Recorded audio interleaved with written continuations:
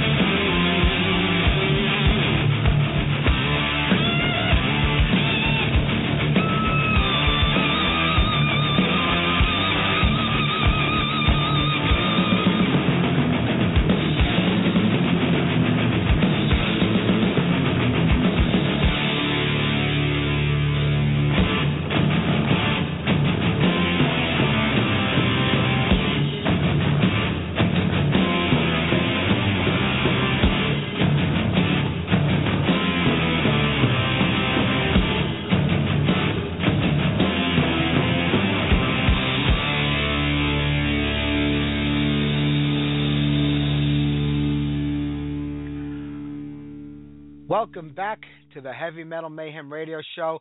We got a jam-packed episode for you tonight. All the guests are live, and what a great way to close out the month of October, especially Halloween week with George Neal and Brian Thomas from Halloween, Brian Llapitan from NME, and King Fowley from October 31st and Deceased. What a great show we got for everybody tonight. And right there, that was Metal Church with Fake Healer. That song came off the Blessing in Disguise record. That was the first record after David Wayne, parted ways with the band. And now Ronnie Monroe is out of the group. I don't know where the band is going, but maybe they should look under a rock and find Mike Howe and bring him back, because it really was a good record. Most of that album was, planned, or was getting ready to be recorded with David Wayne until things fell apart and he was out of the group. So I would love to find out if there are any rehearsal tapes or demo tapes with David Wayne singing these songs. They must sound great. And I'm sure they're out there. We're just going to do a lot of dig deep in, and maybe Kurt Vanderhoof one day might find them and release them. Who knows? All right, well, you know what? My buddies from the Indestructible Noise Command, INC, they're back. Black Curse Serenade is their brand new record, and I know they're going to be doing press this month, so I'm sure we'll have Eric or Anthony on the show again.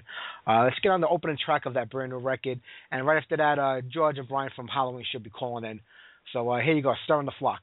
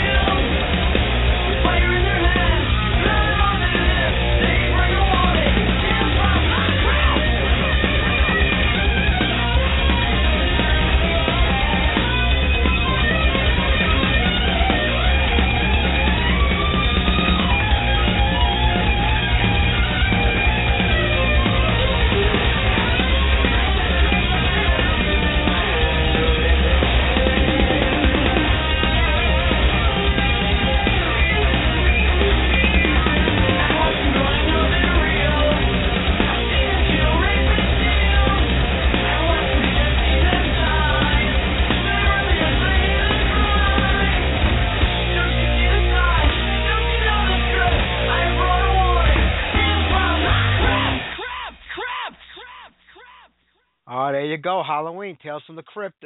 George and Brian should be calling in any second now, so we'll just wait around for them. I was checking out some video clips of my buddy Neal Turbin. He's fronting Onslaught right now. Cy Keeler couldn't make the tour. His kid's kind of sick, so he's at home taking care of him.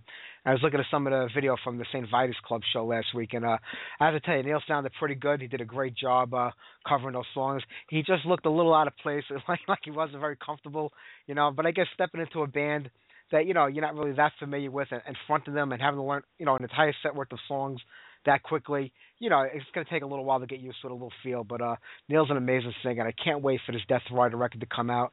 He's been recording it for a really, really long time, and I know it's going to be top notch over there. So I'm definitely looking forward to that. Like I said, we're waiting for George and Brian to call in. Also, Brian Llapitan and Kingsley King Fowley. They are going to be part of the Defenders of the Old Festival 3 in Brooklyn, New York, March 13th and 14th. It's going to be an amazing festival. And, I want to thank He Wang for, letting us be a part of it and helping out with this promotion. We're going to have more of the guests that are on that bill coming up in the, next month and the month after that. But right now, we just added Riot 5 to the bill. That's going to be amazing having, a Brooklyn band. Even though most of the guys aren't from Brooklyn anymore or the original members, they still sound great. They put out an amazing new record. Todd is just incredible on vocals. They're going to be a part of that bill along with Exciter, The Raj. Brian is going to be there doing the Unholy Terror record under the name Machines of War from NME. King's Band, October 31st is on the bill, and many, many other groups. And there's still one more announcement to come. I kind of know who it is, but I don't want to announce it. That's not my job. We'll let he take care of that as soon as he confirms it. So if you're going to be in Brooklyn on the 13th or 14th of March, if you're not, head down to the Bell House. It's going to be an amazing show. You're going to get to see Exciter. The first time in 30 years the band has played with the original lineup here in New York, and the Rod's coming down to the city for the first time. It's going to be a great, great show. All right, you know what? While we're still waiting, we may as well get on another tune. And I figure since Reese is in the chat room and we got to hang out very shortly at the King Diamond show because it was just too crowded and too noisy to talk, we have to do some new wave of British heavy metal because that's what she's all about. So here's Jaguar with War Machine.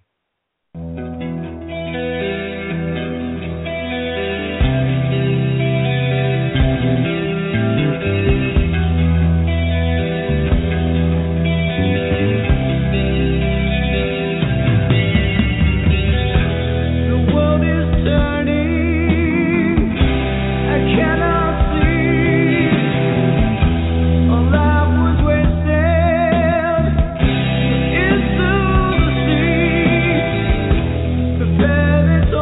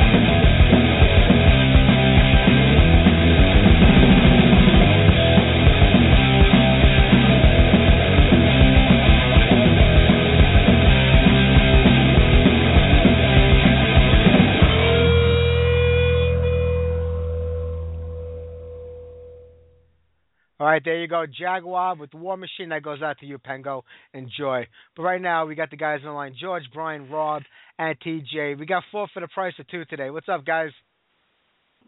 Hey, what's going on? What's happening? Hey, you know, this is your time of the year, isn't it? Yeah, absolutely. Yeah, it's a good time, and I'm glad. And you got a show on Halloween, which is even better. I mean, that doesn't happen that often, I guess, but it's good to have one this year. Oh, absolutely. We haven't performed since last Halloween. That's a long time. I know, and now I'm itching to get back up there. Is it hard to get shows, I mean, like on a consistent basis, or is it just that there's maybe not enough venues to play at in certain areas, or maybe like where you come from? I don't know. There's venues, but it's been hard the last couple of years trying to get people to just go to shows, even like big shows. Attendance has been down, and the clubs are real tight with paying money. And the kind of show we do, it's like a Broadway production. There's a lot of crew, a lot of expenses, and so trying to get the money to give our fans what they expect from us, sometimes it's hard to do, so we don't play that often. And we've been writing for a new album, which is long overdue. Yeah, I mean, I'm looking forward to hearing the new record. I mean, it was only 2 years ago that Territory came out, but I mean, I thought it was a great record. I know a lot of you guys weren't happy about it, I guess more on the production end of it or the sound end of it. I guess you weren't happy with that part of it.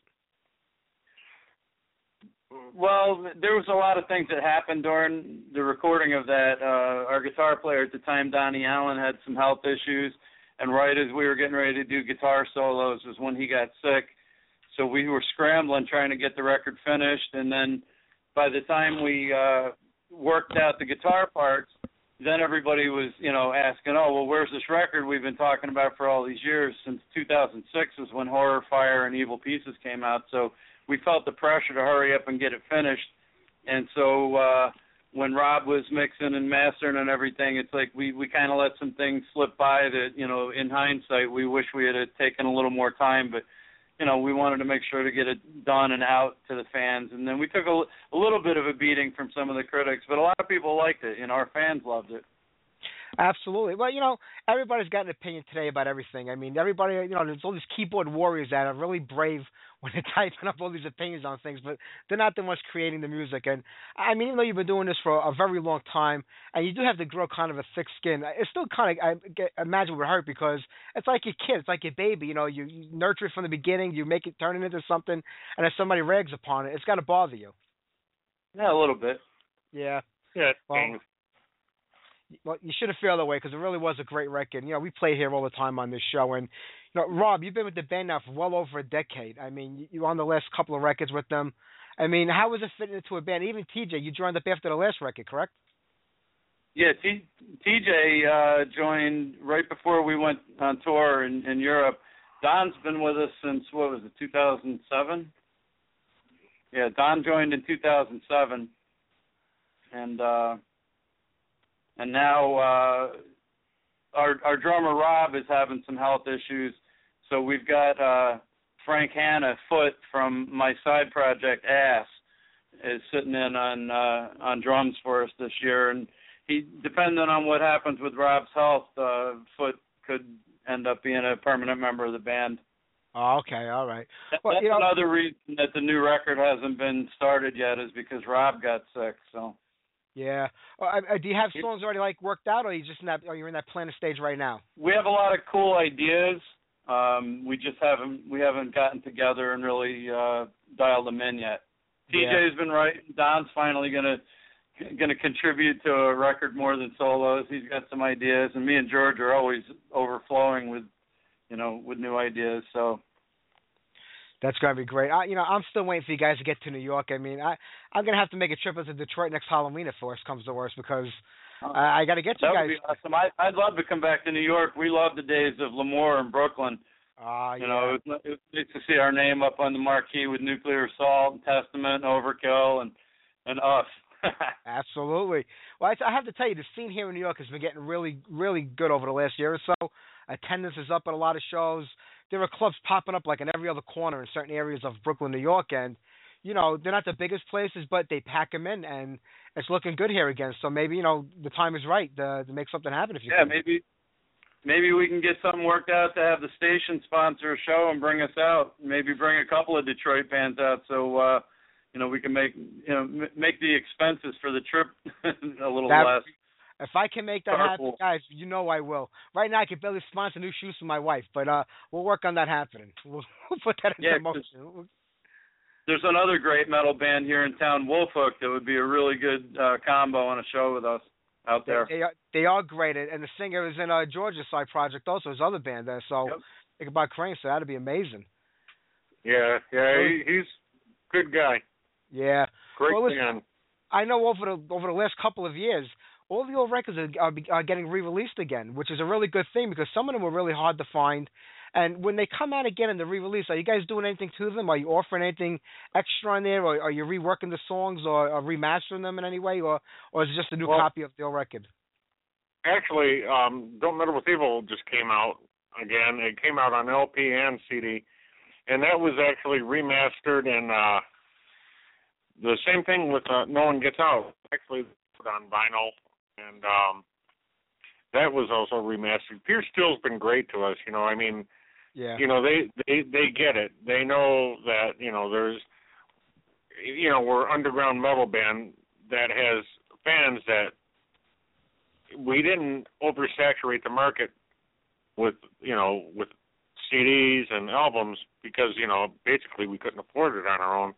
And they get feedback and, they're really good about doing these re-releases, and everything they redo is, they remaster it and come up with new artwork. Yeah, come up with some of them have bonus tracks.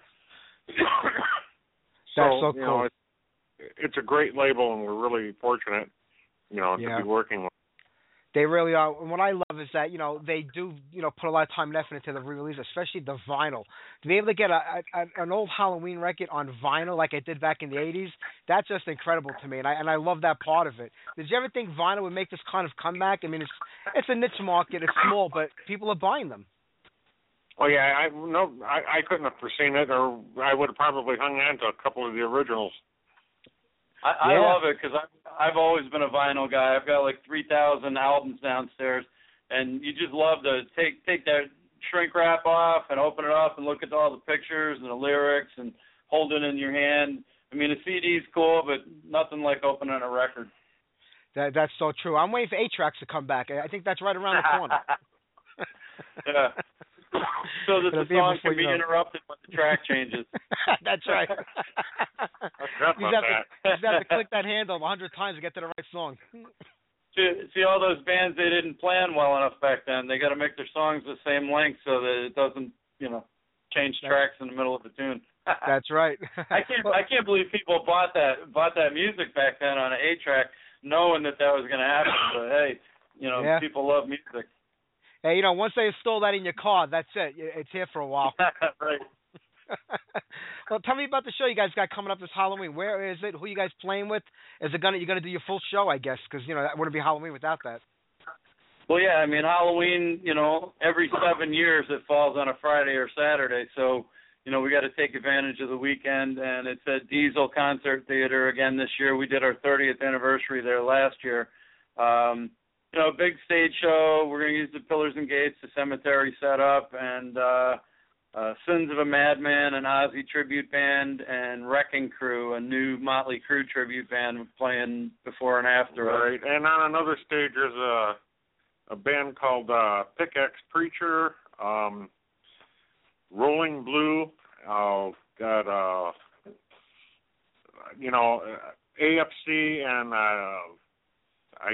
the last band escapes me. Yeah, but it's on 2 stages, so it's kind of cool. It starts at 6, and it's all ages show. It's actually really, really cool. That's gonna be, when you go back to the beginning when the band first got started, you came up with this whole concept and this idea, and you were gonna make this big production, the stage show. That was kind of unheard of back then for a young band just starting out, because you didn't have any backing, any money behind you. You kind of had to do it all on your own. And that was kind of ambitious to take on something that big. Yeah, we still don't have any money. A lot of people don't realize that all of the CDs that we did, we financed them ourselves, and went out and tried to play shows to pay off the recording studio, and the stage shows just kind of accumulated over the years. You go to a garage sale or an antique sale or a Halloween costume shop or whatever, and you see something cool, and I'll grab it. It might not get used for 5 years, but it's in the garage waiting for its chance to come out and play. Yeah. And it all started with one skull. Yeah, it started with a guy that was playing bass for us had recently been to Disney World and went to the Haunted Mansion. So he had this ceramic skull that had like a snake going through the eyeballs, and he would bring it to rehearsal every practice. And one night he forgot the skull, and he wouldn't practice. He drove all the way there from like the other side of town. He goes, I'm superstitious like that. I can't rehearse without my good luck charm. And we were like, well, what the hell? And it was around Halloween time. So when he came back the next time to practice, we had decked out the whole practice area with spider webs and candles and skeletons and whatever else we could pick up at the local costume shop. And people would come over and see us practice. And they thought that was like a stage show. We really kind of did it as a goof for one, and then plus it was Halloween time, so we just kind of decorated the basement for Halloween. And then when we started playing out, we just started taking all that crap with us. Wow. Who would have thought the Horror Metal Masters would have gotten the original concept from a small thought of a Disney attraction? Yeah. Incredible. And being sarcastic, we were goofing on the guy, and then it kind of became a thing.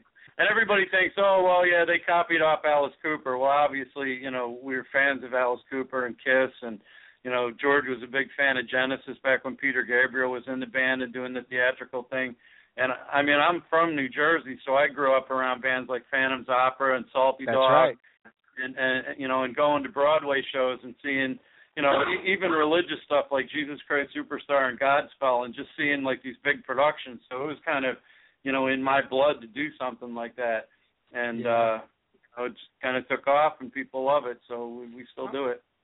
Everybody's influenced from somebody, so it's how you approach it and what level you take it to. And you guys took it to another level, and you made it your own, which worked for you.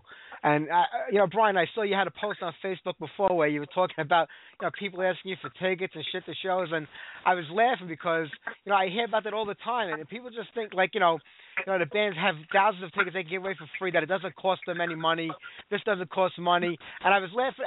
It's serious, but in a way I was laughing because, like, I don't think people get it. It's just like with the download. People expect something for nothing, no matter what it is. Right. Well, they don't understand, a lot of people see a band like us and they think, we've toured and we do, we can afford this big giant stage show, and, they think that we're, like, living it up and that we can afford to just give stuff away. And, we're struggling ourselves. We've been struggling for 31 years, but, we're passionate about what we do. And then, George was the one that made the post, and, it's awkward because everybody comes up and asks if they can get in for free. And a lot of times, like in this case, you're playing for the door. So if you let everybody in for free, you can't even, my road crew, they're guys with day jobs. They're guys that have broke their back for 30 years for us. And, it takes a lot to set all that stuff up. We don't have the fancy, snap together sets, the $1 million sets that Black Sabbath and Avenged Sevenfold have. We're building this stuff from Home Depot, and it takes a bunch of strong guys to put it together, and they're taking a day off work, and, they have families that they got to take care of, and, I got to make sure they get paid, and the truck guys got to get paid, and we got to pay for our materials. But everybody just wants to get in for free, and they want free CDs and free shirts, and you feel like a douche for saying, you can't do it. And then some of them, like, get mad and you never see them again. but what are you going to do? But you're right. It's true. I mean, I laugh because, what is it, $15, maybe $20 to go see a show and have a good time for the night. People will spend that going to Starbucks and a cup of coffee and a Danish. Oh, and absolutely. I think twice about it. It's $10 to get into our show. $10. And it's and it's like a big Broadway production. And in past years, we've only been playing like once a year. So it's like an occasion for us. Plus, and it's 7 bands. Yeah, 7 bands. It's at a theater. It's a big show. $10. Our T-shirts are reasonably priced. Our hoodies, all CDs. We're not gouging anybody, And but all these people that want free stuff, they have jobs. They work at McDonald's or Starbucks or whatever, and we don't go to their job and go, hey, how about a free burger or a free cup of coffee or whatever. I don't mean to be jerky about it, but that's the truth. They wouldn't even expect to give us free stuff. Absolutely. And that's another thing. You hear, okay, you guys are playing too early, you're playing too late, you're playing too long, you put too many songs on the album, you didn't put enough songs on the album. You can't make everybody happy. But like I just went to Judas Priest last Sunday. I paid $65 for my ticket. They were on stage by 8:30 at night. It was amazing. The place was packed, sold out. Nobody complains about that. And like $60 for a hoodie, $45 for a T-shirt, the tickets were $45, $65, and like $145. But people complain about $10 to come see us. It's not just you. It's the mentality that a lot of people have all over the place. And I see it too over here. I'm like, I'm not going to that show. It's $15. Like $15. I'm like, there's 4, really well-known bands on the bill that we know of from the underground scene, and a couple of local bands. Where the hell you get? It's like $250 a band. Where are you getting that? You can't get that deal anywhere. It's a night out. It's incredible. I don't know. I've never figured people out. I can't get it. But you know what? All in all, with the only thing, it's just uncomfortable. I have to say no sometimes, but our fans have really been great. They've supported us and they show up, and like a lot of times you have to like arm wrestle the clubs to give money because they're in business. They're trying to save $1. That they say, oh hey, we can get Halloween and we don't have to advertise because everybody will just show up. Well, if you advertise, 10 times more people would show up. If Led Zeppelin was playing there tomorrow and nobody knew, nobody'd be there. Doesn't matter who it is, It's like, yeah, there's word of mouth, but advertise and make it exciting and get people to come out. And our fans have really found a way to come out and support us for 31 years. And I mean, we've never had a bad turnout, right? Ever. Even the ones that even the shows that we think, well, there's not that many people. It's still better than a lot of other shows that I've been to. We've been very lucky. We got good fans. Well, I'm one of them, and I can't wait to see you guys live. I don't know how I'm going to make it happen. I'm going to have to make a trip if I can't get you down here, but I am going to work on it. But, guys, I'm going to have to let you go. We do have other friends in New York, man. You can carpool and bring a bunch of people with you. I'm coming by myself. I'm like a lone wolf. I don't want to deal with anybody. But tell everybody one more time about the show, where it is, and let everybody know what's going on. It's in the Detroit area. It's Diesel Concert Theater, and it's in Chesterfield, Michigan. And the address is 33151 23 Mile Road, Chesterfield, Michigan, 48047, in case you're putting it in your GPS. And it's an all-ages show. Doors open at 7, $10 at the door. We're going on stage at 10:31. That's funny that we picked that time. Our witching hour used to be midnight, but now that we're old fellas, we figure we go at 10:31 when people are still in the club and it's still Halloween. 10:31. There you go. It's a perfect time. Hey, well, listen, Don, TJ, George, Brian, I appreciate you guys talking today. I wish I had more time, but we have a couple of guests waiting to get on. But we'll do this again real soon, like always. Awesome, brother. Thank you for having us on. We appreciate you. Anytime. I'm expecting a free T-shirt in the mail this week. And tickets to the show. I'll talk to you guys soon. Take care. All right, man. Take care. Thanks. See ya. All right. There you go, the guys of Halloween. Great band, one of my favorites, and I'm proud to say that I've been a fan since day one. And 30-something years later, I'm still listening to those guys. All right, let's get on one tune. I'll get Brian on the line. We'll get that interview going. We still got King Fowley calling in the second half of the show. How about you know what? Let's do some Crude Witch. Here's Divine Trinity.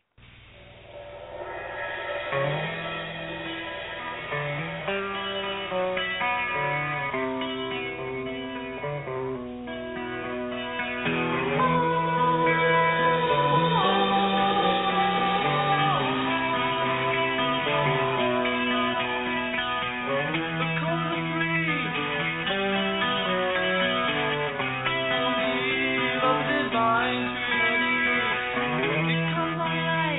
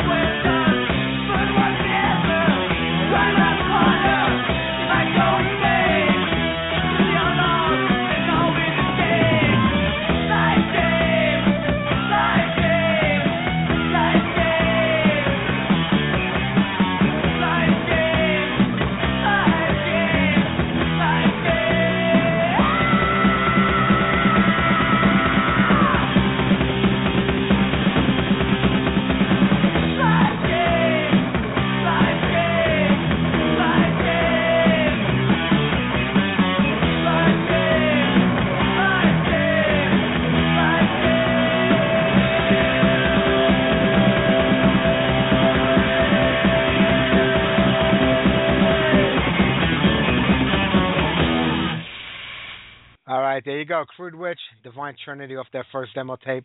Let's get Brian on the phone.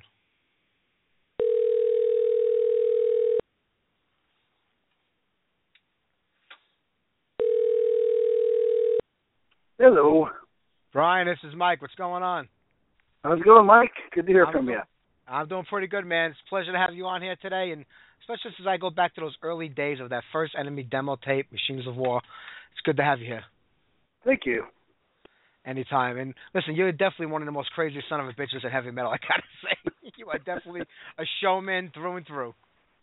I try to be. I mean, it just comes out, you know. What can you do? You have to.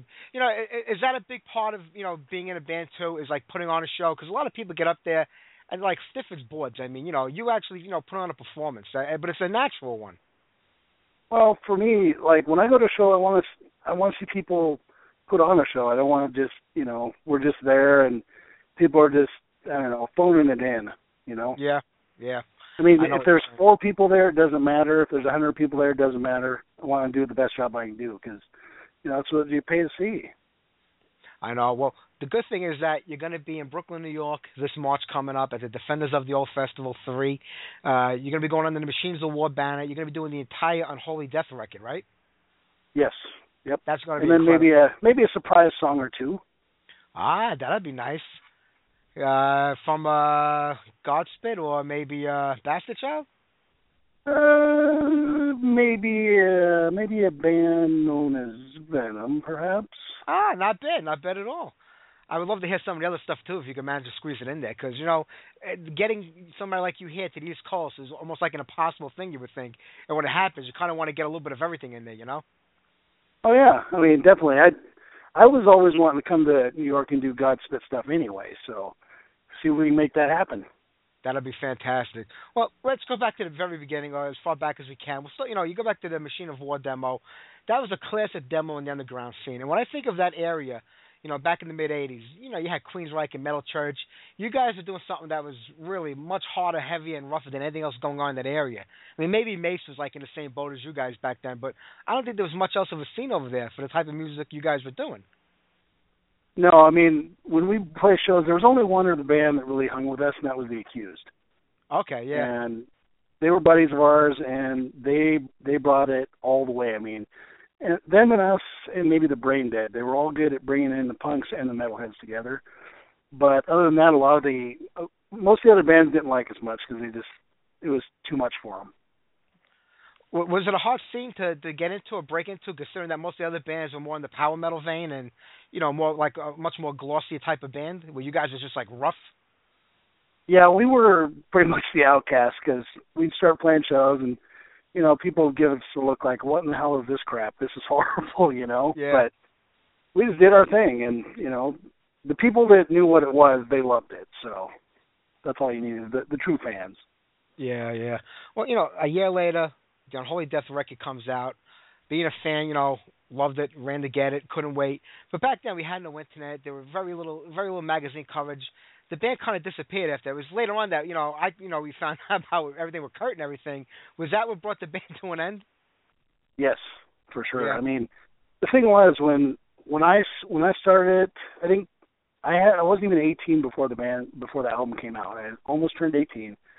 And when something like that happens, you can't really process it very well. I wasn't mature enough to handle it, so I pretty much just dropped out of music altogether. I mean, there was an offer to keep going with the band, and we could change all the lyrics and that sort of thing, but to me it was too much to handle, so I just kind of got out of the whole thing for a long time. Yeah, there was I heard there was going to be a reunion. It was supposed to be 2004. I mean, Kurt he had already passed away, I think, at that time, or right around there, I believe. Well, we actually had been playing together before he passed away. Okay. We'd been doing some shows. We were working on a few different songs, nothing too major, just, you know, playing the shows at that point. And then after he passed away, we did do some more shows after that, but it just didn't seem the same after that. It was almost, I don't know, you're missing something so integral to the band as Kurt, then there wasn't a lot of point in keeping it going. Yeah. When did you decide to get back into it? I mean, on a regular basis, into the music scene? Was it with that reunion? Yeah, what was funny was apparently Kurt said he had been looking for me for years, and I'd put out some feelers for a local film thing to do short films and stuff, and he had seen that it was Brian from Puyallup, Washington. So he's like, I thought it might be you, so I thought I'd give it a shot and get a hold of me, and got a hold of me and said he'd been looking for me for a while to try and get this thing going again, because they were playing as a three-piece and it didn't quite seem the same to them. At least Kurt, he wanted to kind of spark some different vibes again. So he was actually the one that got me back into it. Yeah. I got to be honest with you. I mean, I know you guys were all friends, like, from early on, and you played together. But I'd be a little bit leery about getting back into a band with a guy, who kind of did what he did. Did you ever have any reservations? Were you ever worried? Or did you know him better than that? Well, that's the thing was, those three guys actually were tight friends before I met them. Because I'd put an ad out in the Seattle paper called The Rocket to try and get a band going. And they contacted me, and I actually joined them because they'd had a band called Night Prowler at the time. And then we ended up changing the name. But, yeah, actually, for many years, something like that happens, and you obviously have to wonder about it and, worry about what's going on. But he ended up really turning himself around and doing a lot of good things. So, it was pretty much based on the first meeting, and after that, I felt totally at ease. Yeah. Did you guys do? I know nothing came out like with you guys together the second time around, but were there songs that you guys worked on back then that maybe could get released somewhere down the road? Was there any new material worked on? There wasn't. I mean, the newer stuff, there was maybe 2 songs, but we had just started working on them, so they weren't even very far into the process where it would almost be impossible to finish it, really. Yeah. And as far as old songs, there wasn't really anything older left. The songs everyone knows are pretty much the ones that we used to play back in the day, so there's nothing we held back. Got it. Well, now you have Gospel a couple of years ago. You get involved with that. I think, what's his name, from Mace's in that band. I don't know if he still is or he played with you. Yeah, that's Rob Burrsmith. He was in Pleasure Elite, and right now he's playing with Go Like Hell. And he's always involved in some great projects and stuff, but he's doing Go Like Hell right now, and my plan is to get Godspeed going again, hopefully next year, just totally new lineup. And just finding the right people that are into that old school Motorhead worship, Yeah, well, We Are Gospel was a really solid record. It would be great to get a follow-up to that one. Is it hard? You think that's the hardest part there, is finding good people to play with or people that have the time to put into a band? Because it seems like, members are going around constantly in groups today. Just fun. It's like hard to keep a stable lineup going. Oh, it's totally hard because, I don't have kids. Just wasn't the way I wanted to go in life. But so many people have kids and families and stuff, and they want to play a newer style metal, which, it's not my thing, but if you want to play metalcore or whatever, that's cool. It's just not my style. Yeah. And, it's really hard to get people that just want to stick it out and be like, hey, I grew up with that type of music and I love it, and, let's make a go of it. So that's probably the toughest part. You'll get everybody intact and then drummer drops out. Get a new drummer, bass player drops out. So it's really hard to keep a lineup going. Yeah, it has to affect the momentum of the group, like I said, because as soon as you're ready to go, somebody has to relearn the songs. And then, as far as writing goes, you get comfortable with a writing partner, and then he's gone, then someone else comes in, and the sound changes of the group. It has to be hard to keep things stable. That must be the most difficult part. Oh, definitely. I mean, like with Godspit, we went through a few different members right there, a couple bass players and a couple drummers, and, right when we were hitting our stride, probably the biggest show we had, we opened for Raven, and that almost didn't happen because our drummer wasn't sure that we were ready for it. I'm like, dude, this is like the biggest show I want to play, so do not screw this up. Yeah. So, but yeah, it's definitely getting people in there that'll stick it out and get the chemistry going. Yeah. Well, you come from the city and state that most people blame for the death of heavy metal back in the 90s. I mean, were the changes that were taking place in Seattle really that drastic, compared to the metal scene that it filtered through the rest of the country? Because, it doesn't matter where you live or where you come from or what music you're into. If you're not true to your music and the stuff you like, you just abandon it. I mean, that's just like a trendy American thing where we go with the next thing that's popular and we abandon the things that are older. I mean, did you see people the scene where you were changed that drastically? I know you were kind of out of it at that time musically. You weren't performing in a band, but as a fan or anybody involved in music, did you see the changes coming? Oh yeah, definitely. Because the thing was, all the metal kind of glammed out at that point. I mean, even Celtic Frost was doing Cherry Orchards, and Yeah. Judas Priest had hit the not classic Turbo album. That's right. So people were tired of all the big showmanship stuff at that point, and there was one band I played with after that called Muck, and we would play some shows, and at that point the grunge stuff was on the wall. I mean, people wanted to change at that point, but I don't know. It wasn't really my thing, because metal was just wiped out around here. It was a really bad time for metal bands in the area and things like that, but you could totally see it coming, though. Yeah.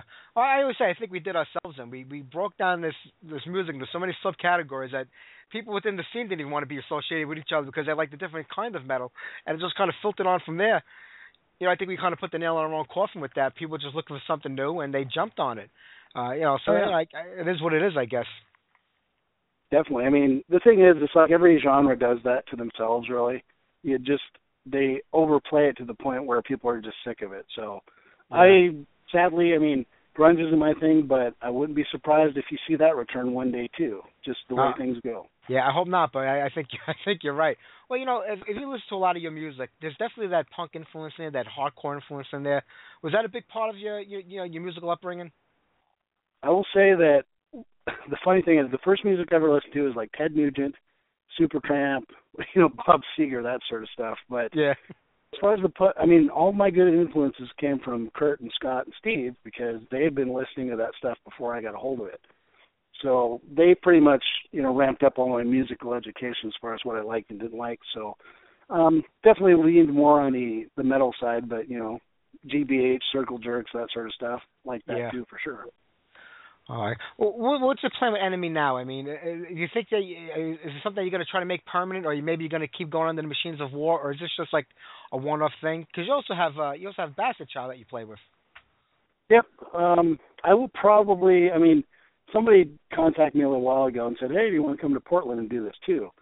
And it's kind of like I could see doing it in different places under that name would be fine, but I don't think anything new musically would come of that. Yeah. And Bastard Child is kind of just our side project to, keep in the business, do what we want to do. That doesn't have any rules to it at all as far as we want to do country, we want to do metal, whatever we want to do with that. It's just kind of a freak show. So, and, there might be another project down the line at some point. I've been trying to get into a kind of a classic metal situation, old school accept style, Raven, that sort of stuff, but thing is, people don't want to actually hear me sing. They kind of want to hear, what I'm known for, the growly type. So that's kind of hard to get into too. Yeah, they got you kind of pigeonholed, but you can do it all. And I can imagine you want to, do different stuff also. Well, it's like with Rob from Pleasure Elite. They gave me a shot after, everything went down the second time.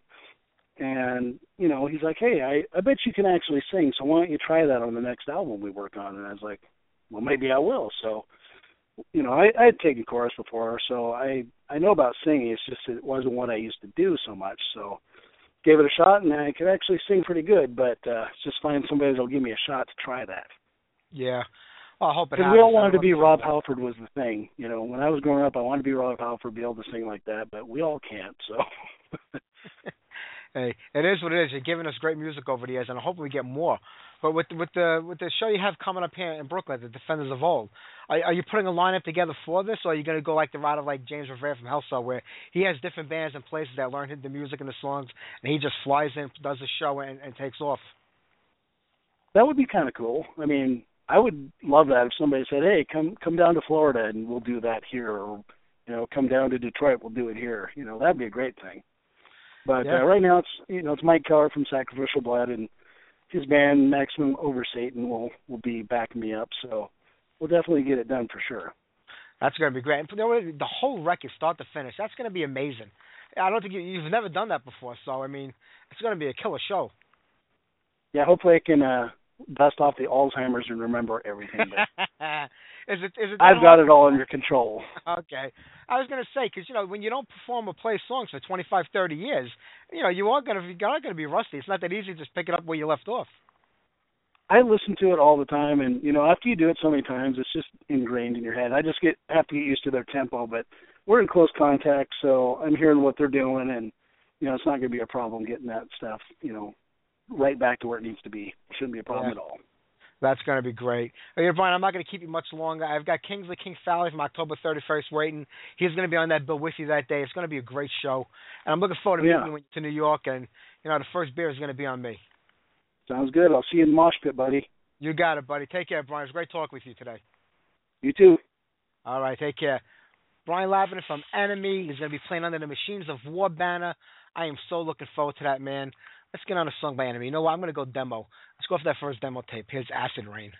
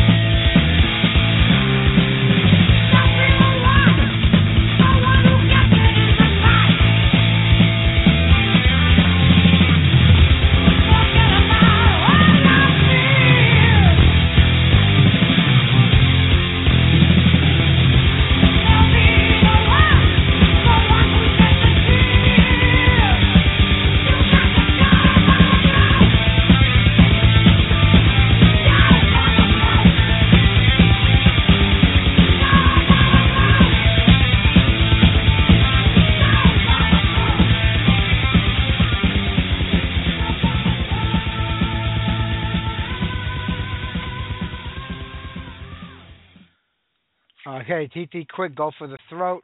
Now that the band's been back together doing a couple of shows here and there, I know Mark is busy with Accept. You know, he's out on tour with them or recording with them, but maybe TT Quick can get back into the studio and put out a brand new record. That would be phenomenal. I would love to hear that. Being such a big fan of theirs, going back to the early days.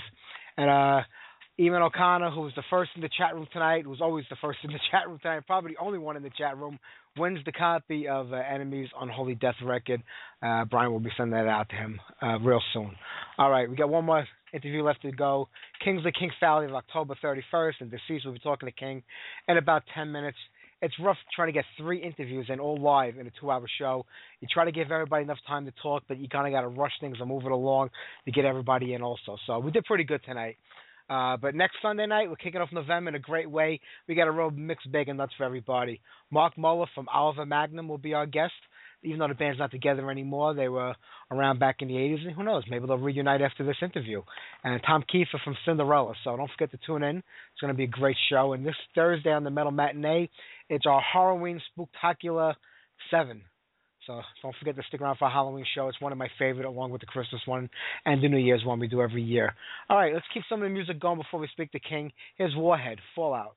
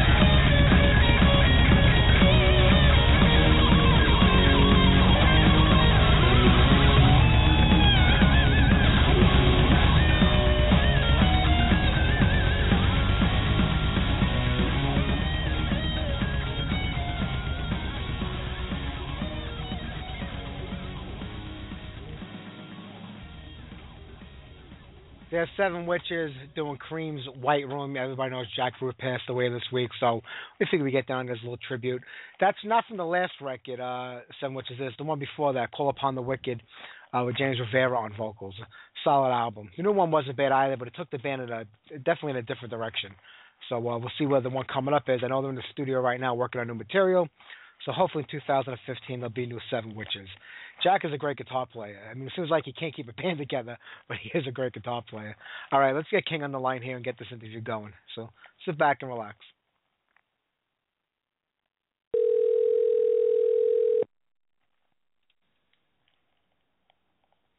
Hey, what's up, brother?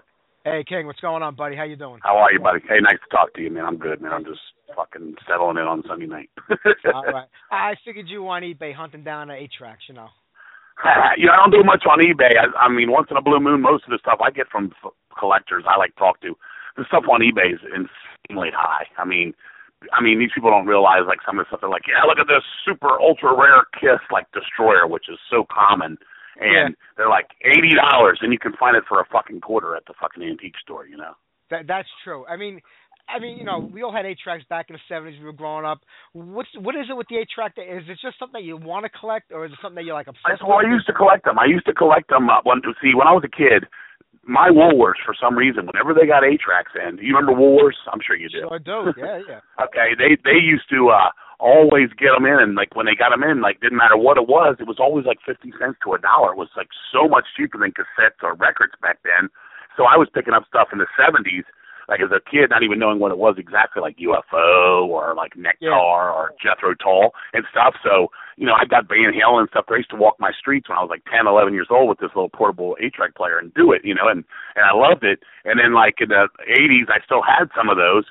And then in the 90s, I said, let me start getting some more of those old ones. Let me see what's going on. This is before the eBay craze and all that. And I went around and I found some more, so I had a pretty good collection. I mean, I had some pretty fucking rare ones, like Riot, Fire Down Under and stuff, and like Y&T Earthshaker, like pretty fucking rare 8-tracks. And then when I moved to Pennsylvania in mid-2000s, almost all my 8-tracks got lost in the move. Somewhere one of these boxes got lost, and it was that fucking box. And I ended up with like 15 or 20 left that made it. Kiss Unmasked, shit like that. And I just used to put them out for display. And then me and my girl were at a flea market about 4 months ago now. And I was walking around and I said, look, there's the Go-Go's Vacation on 8-track. And I was looking at it, was like $1. I was like, I'm going to buy it just to put with my other ones, right? Then I got it. And then just for some odd reason that week, I mentioned it to somebody and they said, hey, man, I got an old portable 8-track player if you want it. They said, it works fine. So I got it, then I started like getting into it. Now I'm like, fuck, I got to have them all again. And you know, it's kind of fun because it's not kind of like, it's not a popular thing, so a lot of people aren't looking for the stuff, and it's not like easy to find, so it's not like I can just collect it all in an hour, you know what I'm saying? Sure. Well, that's the worst thing. As soon as something becomes trendy and other people want to get in on it, that's when those quarter 8-tracks go up to $10 each, $20, $80, like you said. That's the shit part. You got to get in on it before some changes. But I think you're pretty safe with the 8-tracks. Yeah. I mean, you know, I've gotten some that I'm like excited about, and I'm like playing. I'm like, I got a Clash London Calling from a guy. I couldn't get the fucking thing to play for shit. But I have another friend that I found online, and he's an old hillbilly up in Arkansas, and he's telling me that he can like, I can fix those, man. I get inside them. I got a kid. I fix them all. So I'm like, all right. So he's like, $6 an 8-track. I'll fix them for you. So shit, I'm getting him to work on some stuff for me. There you go. I'm waiting for you to go to that flea market one day, and you find a guy selling the box of all your 8-tracks. Well, that's what happened. Well, here's one quick story. I was at this flea market about 2 months ago, and there was this lady there with a broken leg, and I kept seeing her, and she kept saying, "Oh, these aren't mine, but I can sell for this guy." And I was like thinking, she just pocketed this guy's money. It was like one of those, like, you know, farmers market kind of things, right? And so, the next thing you know, I go through her stuff, and there's a couple cool ones, like Deep Purple, Machine Head, things like that, cool stuff. But I kept seeing this 8-track box behind this one thing. And I told her, I said, what's that? She said, no, those aren't 8-tracks, they're cassettes. I said, okay. And I was thinking, that's got to be fucking 8-tracks. So I went back up there. Another day, and there she is, just sitting there with this fucking broken leg, and she's always complaining. And I said, can I look at those cassettes? I may want to buy them. And she pulled them out, and I knew it was 8-tracks as soon as I grabbed the fucking case. And I opened them up, and it was like the mother load, dude. It was every Rush, fucking Judas Priest, Screaming for Vengeance. I mean, I'm talking $150 8-tracks on eBay for $1 a piece. She's like, oh, I guess it is 8-tracks. I mean, I was finding UFO, Strangers in the Night, all this shit. And I was like, yep, I want the whole thing. And the funniest thing was she sold me the whole case of 8-tracks, but wouldn't sell me the case that they came in. it didn't matter. I was like, fuck it, So a lot of stuff, even stuff that I have doubles on, I double up and I do trades with people. I just got a second Def Leppard on through the night from a guy, and that's a good trade piece for me. That might give me my quiet. I'm looking for Quiet Riot, Metal Health right now. That's my top, and then Bark at the Moon and Speak of the Devil.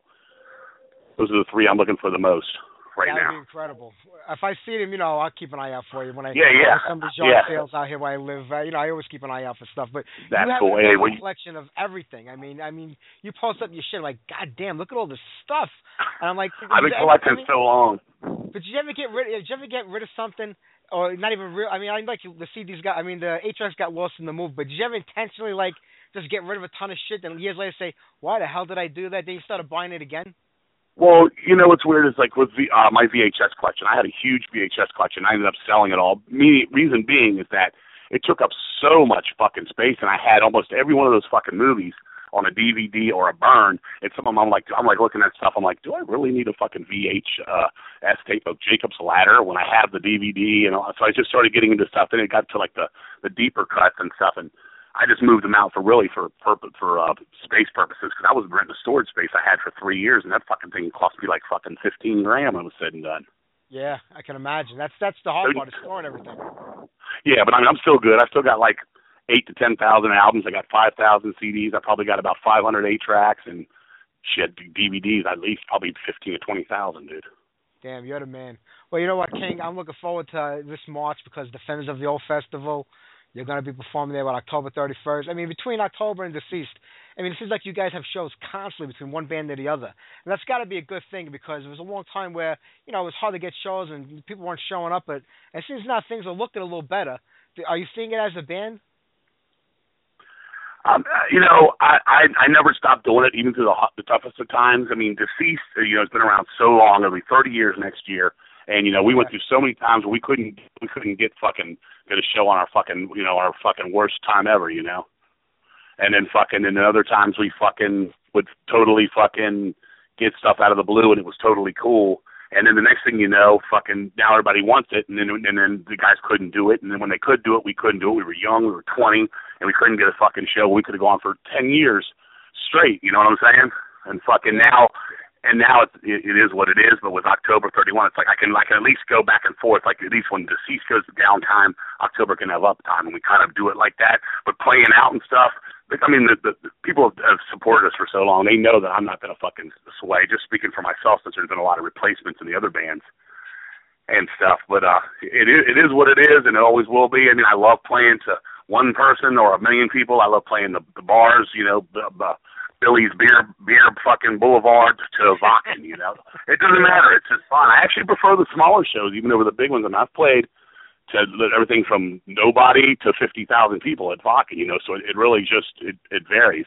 But I love it all. I'm just happy to still be able to be doing it. Yeah. When you go out looking for shows, do you go out looking for shows for both of your band? And if you do, how do you pick and choose who goes on what show? Or do you just wait for the promoters or the people to kind of approach you about, I want Deceased, I want October 31? How do you go about it? It's kind of separating itself over time. People are seeing that October's more of a heavy metal, kind of thing, and that Deceased is more of a deathy thing, even though I kind of bring a fun little spirit to that too. But for a while there, I was like, hey, you guys want to do some shows with whatever, something in the, Cannibal Corpse style shit. And I was like, kind of saying, well, that's cool and all. I don't have a problem playing with anybody, but, it might work better if we play with Grim Reaper instead of Funeral Bitch, with October 31. And then with Deceased, sometimes they want to put us with these bands, and then, even though Deceased is pretty quote-unquote heavy, it's like, we're lighter than that. The weirdest thing was that what was I going to say? We went overseas to Europe earlier this year with Deceased, and then the first show we played was Keep It True, and that was like us with Jag Panzer, Flotsam and Jetsam, bands like that, and we were like Venom to that thing. We were so incredibly over the top, way heavier than anything on there as far as sound-wise and style. But then, a week later, we played Neurotic Death Fest, and that, it was like, we were like the pussy band on there. It was like Terrorizer, Pungent Stench, So it just varies, and it worked both places. People appreciated it at both places, so that's cool. You know what I'm saying? But at the same time, I like everyone going out and just doing the heavy metal kind of thing, because it's fun. I even like playing with hard rock bands and stuff, because when we play out, we do all kinds of shit. We've done Heartbreaker from Pat Benatar and We're learning a quarter flash cover right now for a cover song, and just rocking. But we're also, you know, still doing shit like Lizzie Borden and Witch Killer covers and shit like that too. So it's the gamut, you know. Well, like you were saying, when you get put on a bill, you know, either the Deceased October 3-1, you get put on a bill with totally different bands and different genres of music. Is it more of a challenge trying to win that crowd over, or do you prefer, like I said, to try to get on bands where each band would fit into that bill, where it's more streamlined, where all the bands are sort of in the same, you know, sound? I think it's we just go out and do what we do, and some people. I remember early on when October started, you know, with my Deceased background, people just thought it was going to be death metal, assuming. And we'd go out, and people used to say, "Man, you guys are cool. You kind of remind me of the old '80s heavy metal," and that wasn't, you know, as popular as it's become now again. People used to say, "Yeah, you remind me of this old band Grim Reaper," like as if, you know, we were bringing them back to a time, which was kind of what we were trying to do. So it worked out fine. We play out with death metal bands. If we were out on some other thing, we've done death metal shows in Buffalo for Brian Patterson and stuff, and fucking. Those have been, you know, fine with us playing alongside Grave Hill or something like that. It is what it is. I mean, we're going to give our all, you know. So people can appreciate it. They do. We did a Motley Crue cover, Red Hot, at that thing one year. And I was like, yeah, that's right, Motley Crue cover at the Day of Death. Boy, what a fucking poser I am. Just fucking with people, you know. I mean, it is. We do what we do. I mean, I'm not going to change it for nobody. We're not going to tone down or tone up or whatever you're supposed to do to fit in. I don't blame you. Well, you know, the good news is that, you know, Bury the Hatchet, you know, it's the first record in about almost 10 years, close to 10 years for the band, which is really good. Is there any urgency in getting new music out today, or is this, you know, when it comes about, it comes about? It's been a couple of years since the last Deceased record, too. It has never bothered me when to get it out. I mean, like I've always told people, and this is one of the reasons we left Relapse, was because they'd be like, okay, man, you know, you got a little momentum here with Supernatural Addiction. Let's hurry up and get something else out. And he'd be like, yeah, write this, get this done in times, and he'd make me like basically go to the band and be like, okay, let's shit something together in the next 6 months. You know, when we got into this to play music, we appreciated that we could respect ourselves for writing and creating. There's no time limit on it. The stuff with the October, the reason for this is so much stuff has gone on in the last 7 to 8 years. Sure. You know, from me moving up to Pennsylvania to other guys moving away to guys leaving the band to marriages to divorces to just a lot of shit. Yeah. And so, well, you know, you see a lot of bands today, they don't even put albums on anymore. Skid Row, they said that they're going to do, like, you know, 3 or 4 song EPs every 6 or 7 months because it's less music and people could take it in more. There's a short attention span today. Other bands, they're just, you know, putting out digital singles like every couple of months, one single. They don't even bother with the records anymore. I mean, do you think the record is, like, on the way out? I mean, you know, vinyl's making a little bit of a comeback. People are buying it again. But overall, in the big picture, you think somewhere down the road, bands aren't going to put out full records anymore where it's just going to be maybe a single or a couple of songs? You know, I'll never be a part of that. I mean, that's a marketing scheme kind of thing. I won't be part of that. What I want to do, if I want to do a new song, like we did a new song, Deceased, for the Flexi on the Decibel, the song Luck of the Corpse, and things like that are fine and dandy. But, I mean, I still appreciate the full-length album. I'm going to go to my grave that way, you know. I mean, I love putting out a new album. This is our new, you know, this is our new aura. This is where we are for these last 2, 3, 4 years that we've been writing this, creating this, and this is what we got. You know, I never went out of the way to write 18 songs because CDs held 18 songs. I think that really hurt music a lot because albums became too long. And I'd rather have 8 good songs than 18 half-ass songs. You know what I'm saying? Well, that's what it was. It was half filler and half whatever the band had at that time. And you're right. It's way too much. And people, you know, people today, I mean, when I do interviews, they're like, how long is it going to be? I'm like, oh, maybe 15, 20 minutes. I mean, I could talk to you forever, but after 15 minutes, people are tuning out. They don't have the attention span anymore. Right. It's the same with albums. It's incredible. Yeah, I mean, it is what it is. I mean, you know, it's like me with the horror movies. I can still sit through Paranormal Activity, and other people will be like, this is the slowest, fucking, dullest piece of shit I ever seen, like Blair Witch, you know? And I'm like, I get it. It's moving in I mean, I'm a hyper dude, so if I can slow down to that, I think anybody can, you know? And I can speed up to things, too, you know, if I have to. It's true. You know, Ken, I got to tell you, you know, I read your posts on Facebook all the time because they're the most entertaining shit in the world. And when you start telling stories about your days in music, whether it's, you know, something that happened at a club when one of the bands are playing or a road trip, you know, I mean, I know you've been working on a book for a while now, and I think we're going to get it real soon. And I'm hoping that you include, you know, as many of those stories. I mean, I don't know if you can. It would be like an encyclopedia if you include every story you had, but I'm hoping you get most of them in there because they are fascinating stories. And you know, it really shows people, like, you know, kind of like the inside of what goes on in a band and in music and dealing with other bands and promoters at clubs. I mean, you know, everything with you is warts and all. You don't hold nothing back. You say it like it is, and, you know, that's what I love about you. Well, I mean, you know, I can tell you this for the book. I'm going to try to get as much as I can, and there's just so many angles to approach a book.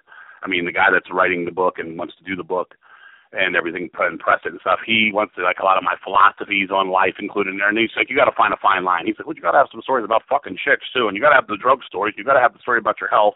And then you got to tell all these stories about how these dudes were dicks in bands and blah, blah, blah, blah, blah, blah, blah. And I'm okay, but after that, now you have what I was just talking about, the 18-song CD where you're just talking a little bit about everything. I'd rather talk in detail about certain things and then kind of go from there. What we're working on for the book is that we'll tell a lot of stuff in the book, but we'll also have a website that tells more stories as time goes on, like things that couldn't make the book, and then you'll be able to kind of like continues on, like it never ends. Kind of like when you saw Fast Times at Ridgemont High and you loved it so much, and then when it ends, you're like, damn, that's it, no more stories from this. This is so cool. Yeah. And then you fucking do it. That's a problem. You got to leave them wanting more, and that's something that's kind of lacking today in this world that we have. It is. I know what you're saying. It is. Yeah. I mean, especially out of the gate when they're like, you get nothing. Yeah, it's true. Well, I loved your rant from about a week or so ago about King Diamond and being. I mean, I was like a diehard Merciful Fate fan back in the days. Those first, 3 records were just amazing. I enjoyed the first King Diamond record, but I lost it for him after that. I just same with me. I don't know where the music went after that first record, and even the same with the late when Fate reunited with the different lineups. I wasn't a big fan of that. But what the hell is it about King Diamond that got up your ass so bad? Well, I mean, the bottom line is that King Diamond for me, I met King Diamond back on the Don't Break the Oath tour. I saw him twice in 4 days. It was them with Exciter, then it was them with Motorhead and Exciter. I shot some pool with the guy, and we talked because my name's King, and his name is not King, but it's King. And we kind of made a little thing. I mean, I don't want to sound like an ass when I say this, but I'm kind of hard to forget. You know what I'm saying? Exactly. Kind of make an impression, I think. And years later, I saw him again, and he was like, I was like, hey, good, glad to have you back. This was in the Shadows and stuff, and I'm talking to him, and a friend of mine wanted to give him a single of their band. Oh, we love King Diamond. That's so cool. King Diamond, blah, blah, blah, blah, blah. And so I was like trying to give him this 45, and he wouldn't even fucking turn his head, talk to me, nothing. He acted like a dick. He's like, give it to my security guard, please, and walked off. And then I'm trying to talk to this guy, and that wouldn't be enough to hate the guy. But then we played with him. Deceased played Merciful Fate, and he was just a complete egotistical asshole. And on top of that, I've never liked anybody that's just so greedy. I mean, he's so greedy. He does, I remember when October 31 tried to do a tour with King Diamond. We were just trying to get on any big name thing and go out and play. It was them, Overkill, and Death Angel, and fucking, none of them were even taking metal bands out at the time. They were like, we're not currently playing with metal bands and stuff like that. And it just kind of like, yeah, whatever, blah, blah, blah, blah, blah. But as King Diamond's come back and stuff, I just don't like, something about him irks me. Yeah.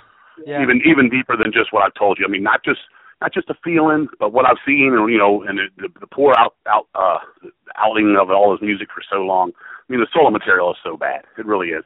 And like I said on that Facebook page, if he didn't have an upside down cross fucking microphone and painted corpse paint and all whatever you want to call that thing he wears, a lot of people would not care as much. Let's be honest. No, I agree with you. Like I said, I was a diehard fan in the early days, and I actually went to the show at the Best Buy. It was a pretty good show, even though he didn't really do any of the songs I wanted to hear. That's what you get for $100, But I'm just, I know exactly what you're saying. But that attitude, you think that like that rock star attitude, especially today, and with what everybody went through like in the '90s, and kind of get knocked off that pedestal, and taking 20 years for it to come back again, and even if it's a smaller type setting today, you think that attitude would have been knocked out of any major rock star like over the last 20 years, Yeah, I mean, I'm not into that. I'm not into that. And then I've had people say, okay, you're just jealous, you never got to their level and all this. No. I could have done a lot of things differently to get to another level if I want to. That's one of the reasons I left Relapse also.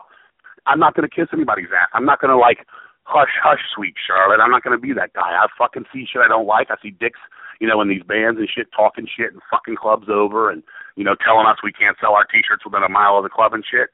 I say something, man, and that's just how I've been. I mean, I remember Matt from Relapse telling me, if you just shut your mouth, well, you have a lot more opportunities to get you on tour with a, name band. I'm like, I guess it'll never happen then. I said, this is now. You're supposed to be able to say what you feel and be yourself. You don't fit into the Johnny Bravo suit. Yeah, well, you would think with the the kind of collapse of the whole record industry. I mean, at least on the major level. I mean, it filters down to everybody. But you think it would be better today for bands where they have more fame, more control. They don't have to worry about. Well, I mean, really, what is a label offering a band today outside of distribution? I mean, is that so big that a band couldn't do it on their own if they wanted to? Exactly. I mean, that's what I've said. I mean, with my old metal fucking records, I do it out of my house. And they were like, Metal Blade's like, yeah, all right, we're going to give you $2,000 and we're going to own all this music for 20 years and you'll be at our mercy and you'll dance with who we tell you to dance and this. And as soon as I got that contract and got all that, and I thought, this was all like the added on, I fucking tore the contract up. My guy was like, wait a minute, we just signed a Metal Blade, but you just tore the contract up? I'm like, fuck this. I don't need this fucking bullshit in my life. Yeah. I'm not that guy. If you want to do all that, go do that. It's just not me. I'm not the hit parader centerfold guy. I don't. But King, I don't. I know you don't really drum that much anymore. I mean, you hurt yourself and drumming. You kind of miss the drumming part of being in the band. I like creating.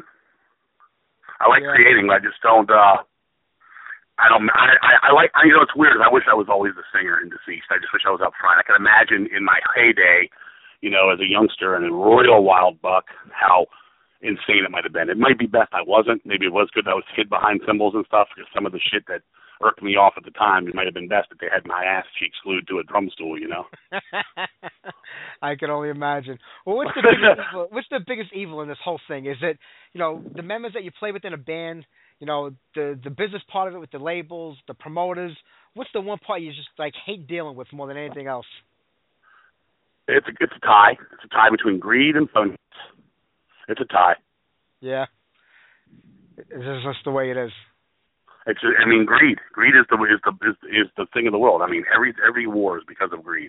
It's because of money, greed, power, all that. I just want to go out and have fun with everybody. Everybody's equal. I was telling somebody at the show one time, if we're up here doing what I do, or you're back there selling a hot dog to the metalheads, or you're fucking, working the merch booth, or you're working the sound or the lights, or you're cleaning up when it's over, we're all here together. Ain't nobody better than nobody. Yeah, that's true. The lights are turned to me at the moment. Big fucking deal. It is what it is, and that's all it will ever be. Well, Deceased just played in Brooklyn about a week or so ago at the Rage of Armageddon Festival. A lot of bands on that bill. At that theater, you got Hobbs Angel of Death came in. Whiplash was on the bill. Is it cool getting? You see, these little festivals starting to take off again here in the U.S. We really never had any festivals like over in Europe, but between that and now the Defenders of the Old, you think this is something that we could kind of turn into our own vodka somewhere down the road, or keep it true? It's kind of running the gamut right now. It is what it is. The Defenders of the Old with what he wangs, what he's doing, and what we've tried to do. It's all for fun and stuff, and just good times. But it'll never be like Europe. Europe kept it going when nobody cared. I remember in 2000, 1999, 98, 97, that time when Power Mad was a little thing in Baltimore that a guy named Keith Minzer used to do from Mystic Force. And, he'd bring in Jay Panzer, Raven, here's fucking TT Quick, and there'd be 10 of us there, 10 people at these shows. And I think about it now, this was fucking hilarious because now this is fucking what it would be. True. You know what I'm saying? Yeah, you're right about that. It's a whole crazy world.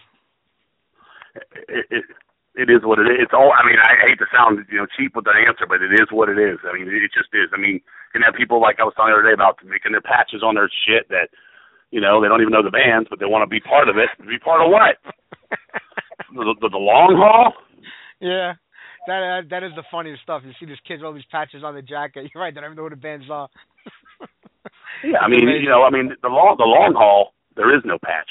There is no denim jacket. There is no list of cool things to do. You just do it. And that's the thing that people don't understand.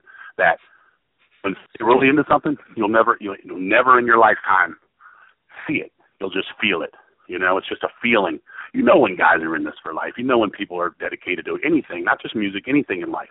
You're like, that motherfucker is diehard for this. They're passionate about that. But a lot of people want to make you think, I'm so into this. I'm so into. How many times I've seen all these people and I've gone places and tried to sit down and talk music beyond the 5-minute complimentary talking time of it, and people just don't care. They're on to something else. They're just wearing the suit, so to speak. Yeah. Most of them don't know what you're talking about in the end. That's what it is. I know I go into some deep cuts and shit like that. I know it's like the whole world to know who the fuck Demon Flight or fucking, Shining Blade is, but fucking, just to talk to people about music. I can sit here and talk. I was talking to someone the other day about fucking Jefferson Starship and Jane and shit like that. And, and to me, it's like, yeah, remember those days when you were a kid and the radio was all you had and you fucking listen to shit and you're like, man, this Barracuda is fucking heavy, or Heartbreaker is heavy as shit, or Jane, or fucking Double Vision. That was like radio metal back then, Yeah. You're talking about Shining Blade. I just dug up an old live bootleg of that band. I was transferred it the other day from cassette to MP3. man, that Winged Snake song on that fucking Speed Metal Hell is amazing. But that song on their CD they put out, they ruined it. They ruined it. I mean, I was like, what the fuck? Well, that happens a lot. You get, when somebody puts something out from the roller catalog and it doesn't have the same. I always felt that way about cities. One of my favorite bands from New York. If you heard the demos compared to the album, it's like night and day. Right. Even though I'm lying. You're right. I mean, I don't know. I mean, it is what it is. I don't know how else to put it. It is what it is. To each their own. Yeah. I've seen people come, I've seen people go. I've seen people be 1 minute be death metal, the next minute they're heavy metal, the next minute they're operatic, fucking ambient, the next minute they're typo negative, the next minute they're thrash. I've seen so much in my day. And I'm just a fucking dude. I ain't sold a whole bunch of records or something. It's bizarre to me, the people that know me, and I always wonder, I'm like, how do you know me? Like, the guys in Blue Oyster Cult, my friend of mine works for them, and they were like, that guy King Fowley is wild as shit. I'm like, how the fuck does Blue Oyster Cult know me? I was like, how in what world will we cross paths unless I was drunk somewhere or walked up to him somewhere in my life and said, hey, man, I fucking love you guys. Yeah. I was like, where would this ever come up? And then he was like, oh, they fucking, they seen you here and there and they heard about you through the grapevine. Also, I'm like, well, is this like, some kind of fable tale? This guy here, he's so crazy and blah, blah, blah, blah, blah. Or is it like some real legitimate, like, okay, cool. I'm like, he's just weird. Like, I don't want to be the weird guy in the corner that fingers rabbits, Hey, man, there's a guy who lives on the end of the block, man. He's crazy, man. He's fingering the rabbits, and he's fucking, he eats fucking dog shit for dinner or whatever. I don't care who thinks what, because I know what I am. But it's just bizarre to me sometimes, and just have done what I've done so far on a low scale level. I mean, we're not the band with 8,000 billion on YouTube. We've never been that band, and we're not. The big band on every festival and shit like that. And I don't want that. I mean, I wouldn't, even if we got that, however we got that, it wouldn't make a difference to me. I'd still be out there, like, farting in people's faces. Hey, listen, I respect what you do more at your level than, like we were saying before, where a band's death metal one day, that's an Anthrax. Anthrax has been everything to everybody over the last 30 years. And I have no respect for a band like that, where, you stood true to both of your bands and what they're about. I mean, you've been in other bands besides these two, but I'm saying these have been your two main things. You're pretty much your whole life, and I respect where you've gone with each. Where, like I say, Anthrax, they're rap metal one day, they're this metal the next day, the death metal, the new metal. They've ran the gamut of whatever is popular. Yeah, there's people like that got to fill that suit. And then you have other people like, oh man, they were just moving with the times, man. That's part of being a musician. You got to move with the times. Kids move with the times. Don't you remember when they went disco and all this kind of shit? And I'm like, hey, cool, enjoy it. I'm gonna still sit here in the Y&T Earthshaker. That's it. Hey King, I only got 5 minutes left. I want to get on a song. What do you got coming up? In the near future in the area or anywhere that people can go check you guys out? October 31's playing St. Vitus Bar in Brooklyn with Raven on Friday, November 21st. Yeah. That Raven Night Demon tour. We're playing Boston, Massachusetts, the next somewhere Massachusetts. I don't know if it's Boston, but Massachusetts. The next day at Ralph's Diner, and we're doing Sunday in Baltimore at the Gallery with Raven again. That's as far as October. Deceased only has one more show this year. That's in D.C. at a place called The Pinch, and that's November 15th, which is a Saturday. Music-wise, October's working on that Metal Massacre 31 thing I told you about. I think you saw on my Facebook page where we're going to cover all these old Metal Massacre songs, because that's a series that's dear to my heart growing up and, helped me find a lot of these underground bands. Deceased Ghostly White, I could never tell you when it's going to come out. It's proceeding very, very slowly. The book, the King Fowley book, very, very slowly as well. We're supposed to have a first draft here at Halloween. Take a look at that. It's got to be right. I'd rather take 10 years and do it right than 3 years and toss it out there and it come and go. You know what I'm saying? Well, it'll probably come and go anyway, but you know what I'm saying. Well, I'm looking forward to all that, King. And you know what? I'm going to beat the Ravens, so hopefully I'll catch you there that night. Yeah, come on out, brother. I'd love to see you, man. We'll fucking have a blast. But I do appreciate the support, and I love seeing you on Facebook with opinions, man. And I never knock nobody for their opinion, man. You got that, buddy. You take care. Have a good night. You too, brother. Thanks, Mike, for the support. Seriously, bud. You got it, buddy. Take care. All the best. Bye-bye. King Fowley of October 3-1 and Deceased. Great guy. What a character. I mean, and he's a true character. I mean, he believes in what he says, and that's great. Like he says, you don't agree with him? That's life. But you got to hear him out. All right, let's get on some brand new October 31st. Here's Down at Lover's Lane. Hey, and you know what? If you are going to be in the New York area, don't miss them. How good can that be? Them and Raven. at the St. Vitus Bar, a really cool club in Brooklyn. Check it out. Here you go.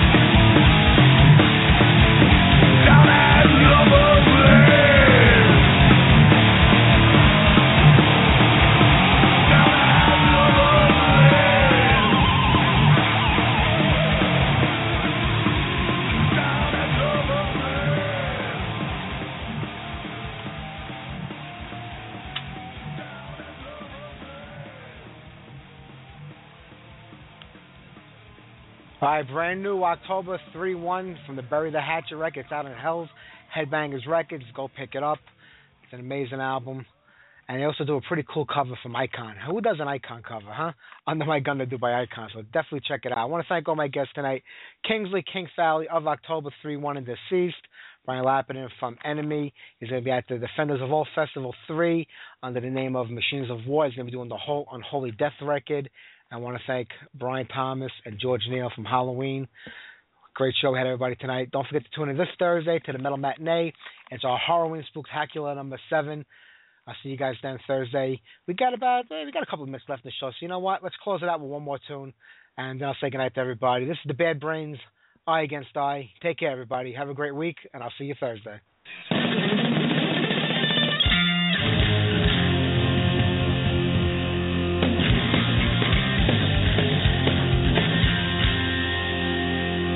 In a graph of the past, you can feel an achievement. Everybody's always on it to see themselves. But the fucking mouth, this is just on there. Never saying I have an answer to anyone else. Tell me your why, just after the line. Trying to make me up to speak about the USA.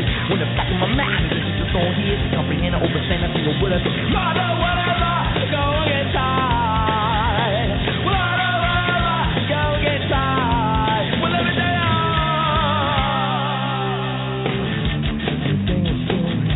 don't back to glory. I still don't like it, and I know I don't want it. Almighty watching, I against I. And I still don't like it, and I know I don't want it. I against.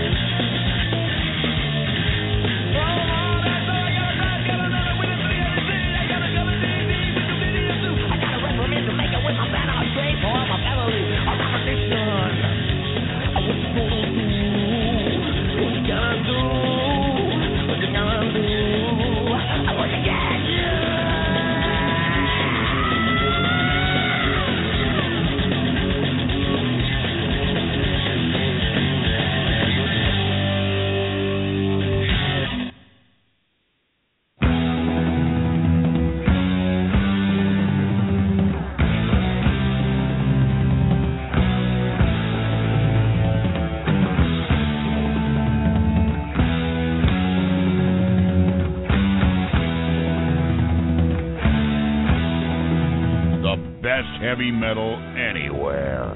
BlogTalkRadio.com and Heavy Metal Mayhem.